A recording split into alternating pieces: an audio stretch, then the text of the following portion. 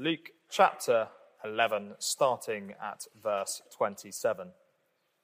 As Jesus said these things, a woman in the crowd raised her voice and said to him, "Blessed is the womb that bore you and the breasts at which you nursed." But he said, "Blessed rather are those who hear the word of God and keep it." When the crowds were increasing, he began to say, "This generation is an evil generation. It seeks for a sign, but no sign will be given to it except the sign of Jonah. For as Jonah became a sign to the people of Nineveh, so will the Son of Man be to this generation. The queen of the south will rise up at the judgment with the men of this generation and condemn them. For she came from the ends of the earth to hear the wisdom of Solomon. And behold, something greater than Solomon is here. The men of Nineveh will rise up at the judgment with this generation and condemn it. For they repented at the preaching of Jonah. And behold, something greater than Jonah is here." Now, I know from speaking to many of you, that many of you are used to giving presentations at work, pitching to a client, presenting to the board, or speaking at a conference. Some of you will have done it so often before that you're not even fazed by it anymore. But I think it's fair to say that even the most experienced and accomplished public speakers have a slight fear of things going wrong. You know, the microphone not working, losing your notes, or losing your place in your notes. And then, of course, there's the fear of being heckled. It's happened to me a couple of times over the years. As a result, I find myself really impressed by people who know exactly what to say when they're interrupted. Like Arthur Smith, the English stand-up comic, who, when he was heckled during his act, responded, "Look, it's all right to donate your brain to science, but shouldn't you have waited till you died?" Or back in history, Emmeline Pankhurst, the English suffragette who helped women win the right to vote. I love the way she dealt with a man in the crowd who said to her, "If you were my wife, I'd poison you." She replied, "No, you wouldn't. If you were my husband, I'd poison myself." Well, look, over the next 3 weeks, we'll see 3 occasions when Jesus is heckled. As crowds of people gathered around him, Jesus talked about the biggest questions of life and death, heaven and hell, how we can be right with God, all that sort of stuff. And yet, as these people interrupted Jesus, it's clear they had other issues on their minds. And it is fascinating how Jesus engages with those things that are often on our minds. This lunchtime, we meet our first heckler in Luke chapter 11, and the issue on their mind was how to be blessed. Look with me again at Luke chapter 11 and verse 27. As Jesus said these things, that is the things he'd been saying in the verses before to the crowds around him, as Jesus said these things, a woman in the crowd raised her voice and said to him, "Blessed is the womb that bore you and the breasts at which you nursed." Now, this heckler wasn't trying to put Jesus down or shut him up or throw him off. Quite the opposite.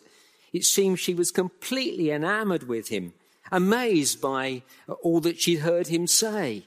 So full of admiration for him, she was unable to contain herself. And so she blurted out, "Blessed is the womb that bore you, Jesus. We're so lucky to have you around, Jesus. Blessed be Mary for bearing you and nursing you and raising you."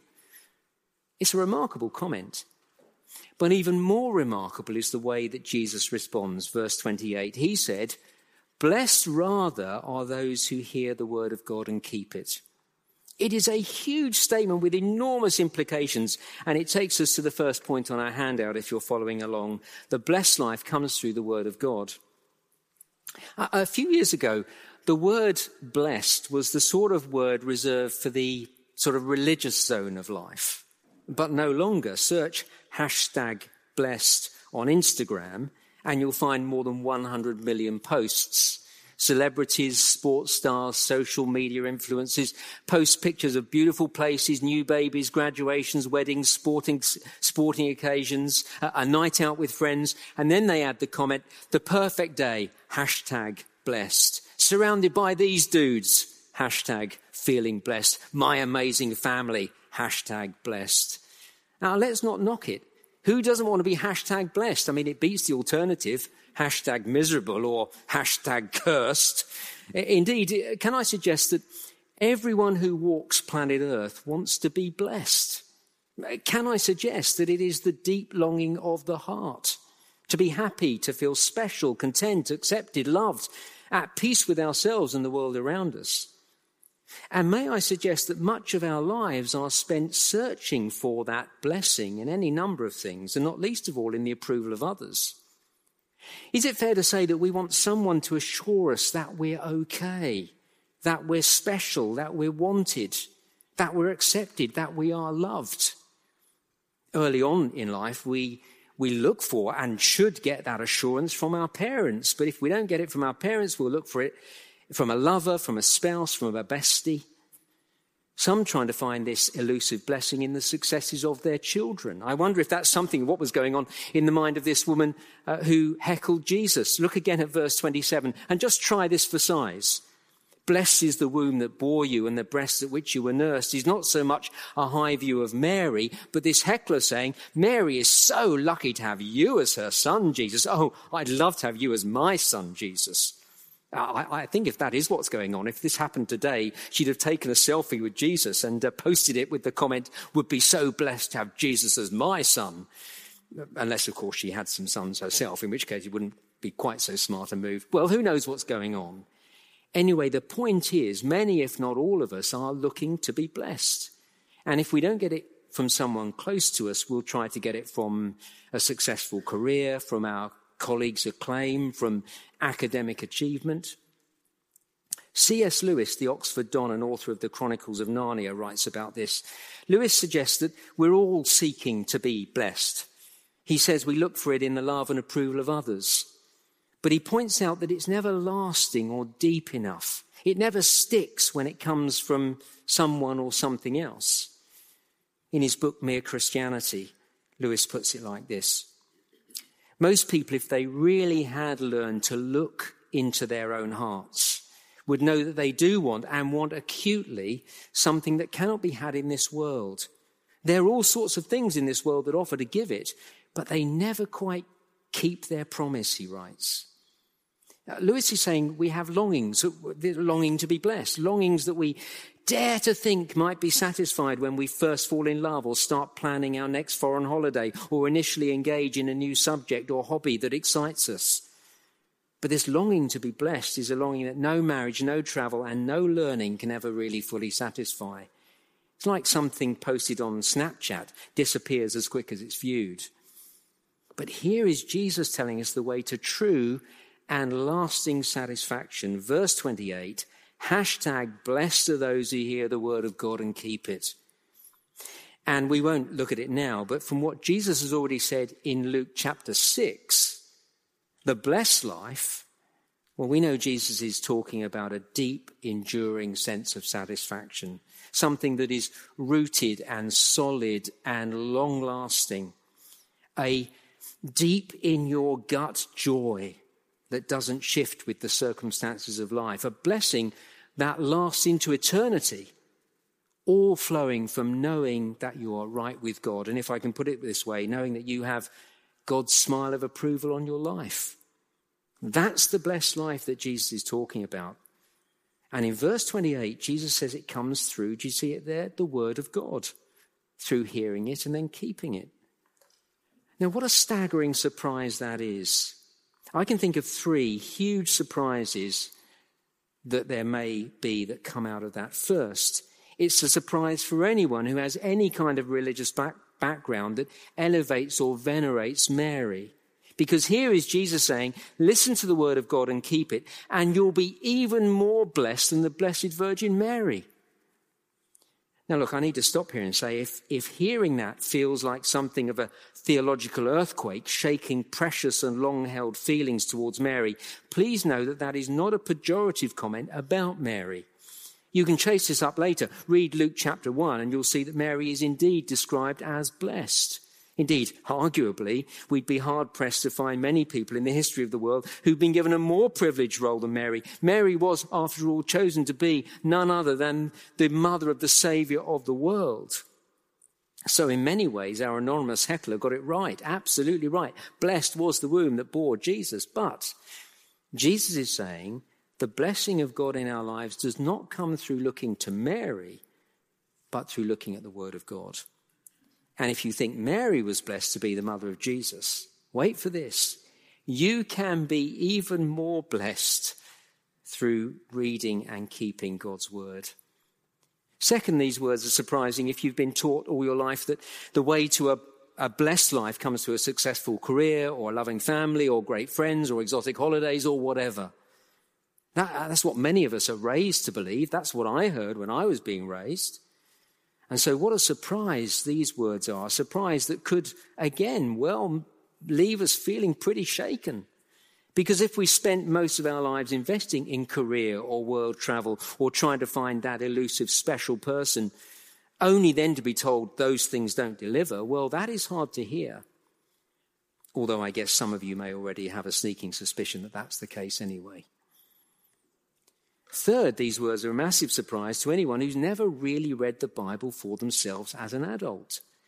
Who'd have believed that the deepest longings of my heart, deep down satisfying joy and meaning, could be found in reading this book? But that is precisely what Jesus is saying here. And that's why what we do here every Tuesday is so important. And it's why many of us meet here at another time in the week in small groups to study the Bible. And why we have a Christianity Explored course on a Wednesday. And why we sit down with friends in a coffee shop to read the Bible. Because in this book we discover the very thing we were made for and the very thing we long for. You'd never believe it, would you?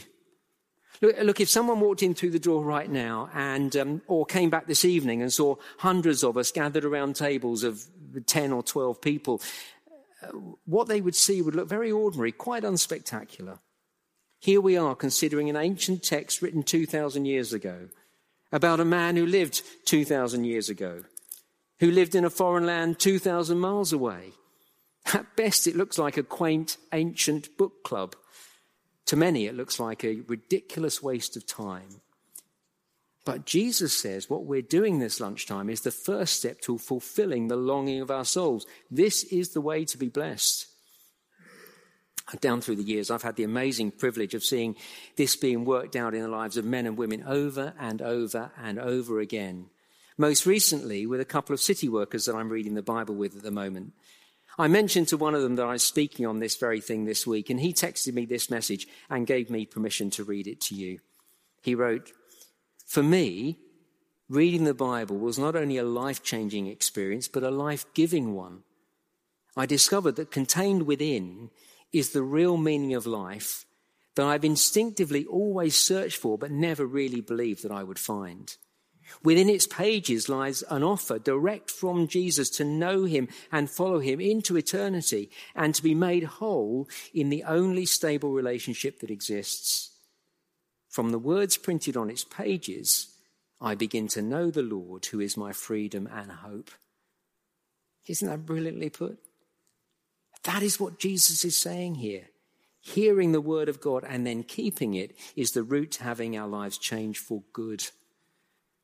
So if hearing and obeying God's word is the way to be blessed, then we won't be surprised to discover the very next thing Jesus says is that we should be sure to listen to God's word. And the second point on the handout. Look with me at verse 29.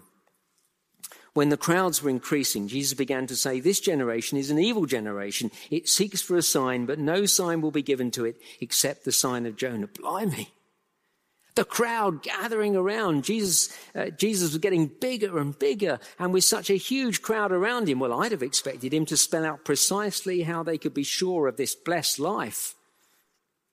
But verse 29, with the crowd increasing, Jesus said, "This is an evil generation." In 7 or 8 weeks' time, we'll have our carol services here. I know it's scary to think it's only that far away, but there's a very good chance that when we do, this place will be packed, full of people who wouldn't describe themselves as followers of Jesus. Some who've never been in this building before. What a thing if at 1:10 Wes stood up, looked at the crowd in front of him and said, "You really are an evil bunch. Welcome to St. Helens." I mean, Jesus' words are a surprise here, to say the least. But Jesus spoke like this because this crowd hadn't gathered to listen to God's word, the very thing that they needed to fulfill their deepest longings. Rather, halfway through verse 29, they seek for a sign. You see, this crowd were treating Jesus like a circus act. They'd gathered for another episode of Israel's Got Talent. They wanted to witness the carpenter from Nazareth who could perform mighty miracles. They wanted Saturday night entertainment from the man who could perform spectacular tricks. And the thing is, this is precisely what had happened before the adoring woman shouted out from the crowd. Look back with me to verse 14, just if you're on the little Luke's Gospels, just across the page. In verse 14, Jesus did give them a sign. Do you see it there? He cast out a demon from a man who was mute, and the mute man spoke. It was another conclusive and powerful sign that Jesus is the King of the universe. I say another sign because by this point in Luke's Gospel, Jesus has performed a string of amazing, miraculous signs. And that is really important to note. Jesus doesn't object to people wanting evidence. He gave us evidence. He did things to prove that he was the long-awaited God and King. Jesus performed miracle after miracle as conclusive evidence that he was the one who could bring us the blessing that we all long for. So the problem here is not that they wanted proof. The problem is that even when Jesus performed miracles and gave conclusive evidence of who he was, it wasn't enough. When Jesus performed this particular miracle in verse 14, some in the crowd explained it away. Others wanted yet more signs. Look, verse 15, some of them said, he casts out demons by Beelzebub, the prince of demons, explaining away the miracle. They don't doubt the miracle happened. They just say, it obviously came from the devil. While verse 16, others to test him kept seeking from him a sign from heaven. Let's have another one. We see it over and over in the Gospels. We see it in life today.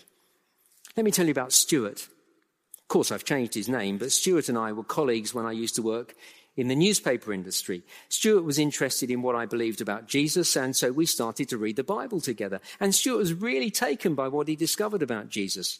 Indeed, he said to me he could see that Jesus could give him the blessed life that he longed for. And as Stuart saw Jesus perform miracles in the Bible, he didn't deny that the miracles happened, but he said, I just want to see one for myself. See, that's verse 16. I need a sign from heaven. He actually put it like this to me one day. He said, if I get home today and there's a pot of gold on my doorstep, then I'll believe. Stuart and I were good friends as well as colleagues. Indeed, I was his best man at his wedding. So we knew each other well enough for me to be pretty straight talking with him. And I said to him, but Stuart, if when you get home this evening there is a pot of gold on the doorstep, you'll assume that somehow I've put it there. See, that's verse 15, given an alternative explanation for the miracle. I either want a miracle, or if I see one, I'll just explain it away. And what happened with Stuart is something of what was happening with this crowd in verses 14 to 16. And so as the crowd increased in verse 29, Jesus knew they hadn't gathered to hear God's word. They just wanted another miraculous sign. And he knew that even if he did give them yet another sign, they still would not believe. And that's why Jesus said, verse 29, this generation is an evil generation. It seeks for a sign, but no sign will be given to this generation except the sign of Jonah. For as Jonah became a sign to the people of Nineveh, so the Son of Man will be to this generation. The sign of Jonah. Jonah was an Old Testament prophet, many of you will know, most famous for being swallowed by a huge fish and then being spat out again. And so some suggest that the sign of Jonah here is the resurrection, for just as Jonah was 3 days in the belly of the fish, effectively dead, and then resurrected when the great sea creature vomited him onto the beach, so Jesus would be 3 days in the tomb before he emerged gloriously raised from the dead. But being swallowed by a fish was not the sign of Jonah to the Ninevites. You see, the Ninevites didn't witness Jonah's fishy resurrection. Look down with me at verse 32. The men of Nineveh will rise up at the judgment with this generation and condemn it, for they repented at the preaching of Jonah. See, the sign of Jonah to the people of Nineveh was Jonah's preaching. After his fishy experience, Jonah walked through the streets of Nineveh and proclaimed the word of God.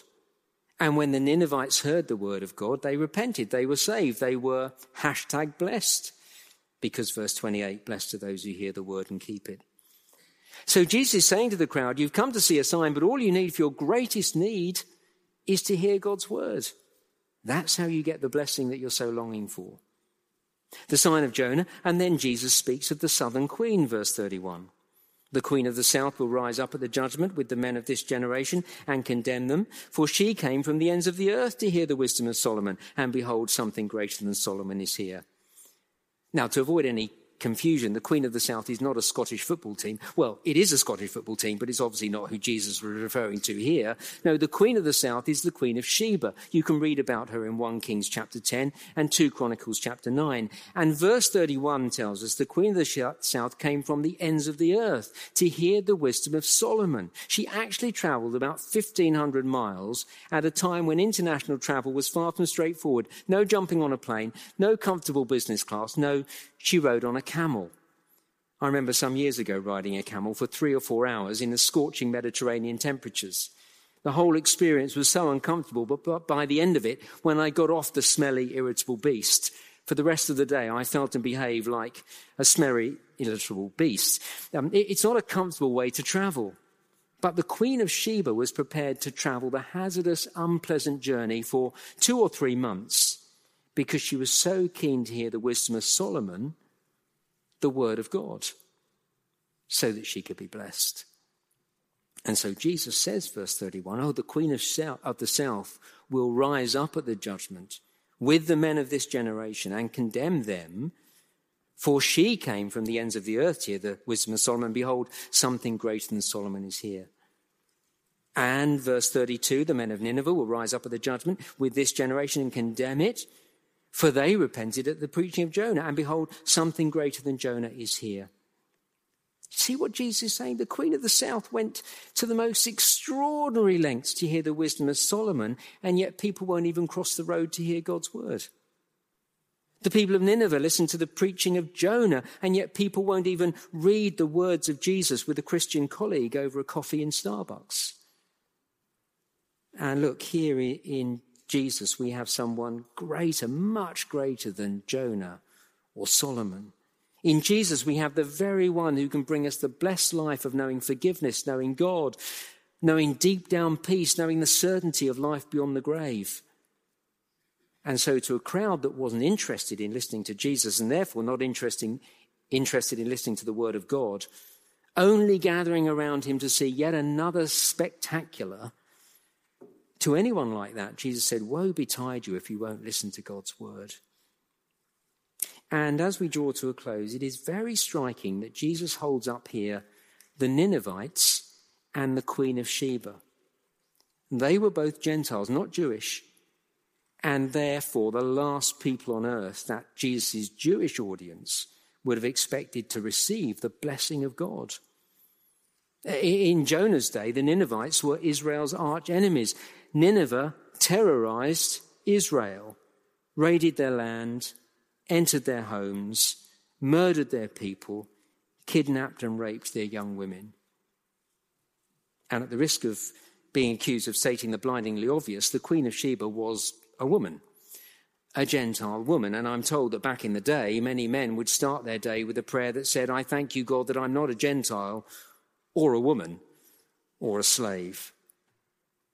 And the Ninevites and the Queen of Sheba really were the last people on earth that Jesus' first hearers would have expected to receive the blessing of God on their lives. But they did through hearing and keeping the word of God.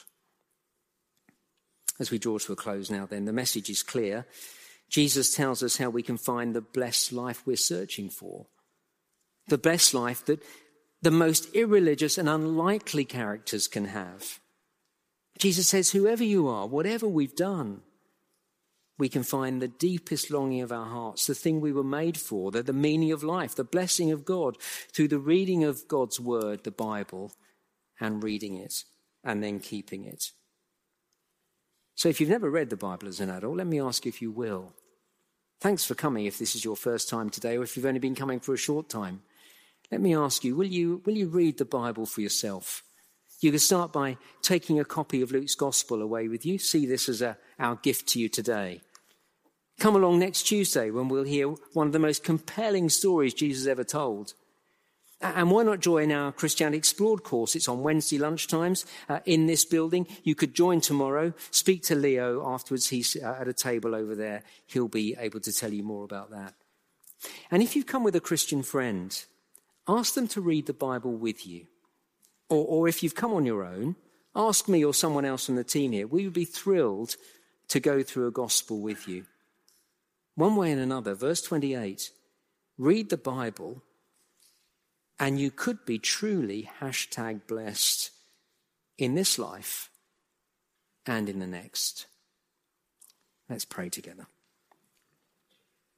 Our Father, we thank you that this blessed life, this life that I think all of us are looking for, whether we recognize it or realize it or not, we thank you that this blessed life is not a million miles away, that it's right there before our eyes, under our noses. And we pray that each one of us would take the time to do this very thing of hearing your word, reading the Bible, and then keeping it and knowing what it is to be truly blessed. We ask it in Jesus' name. Amen.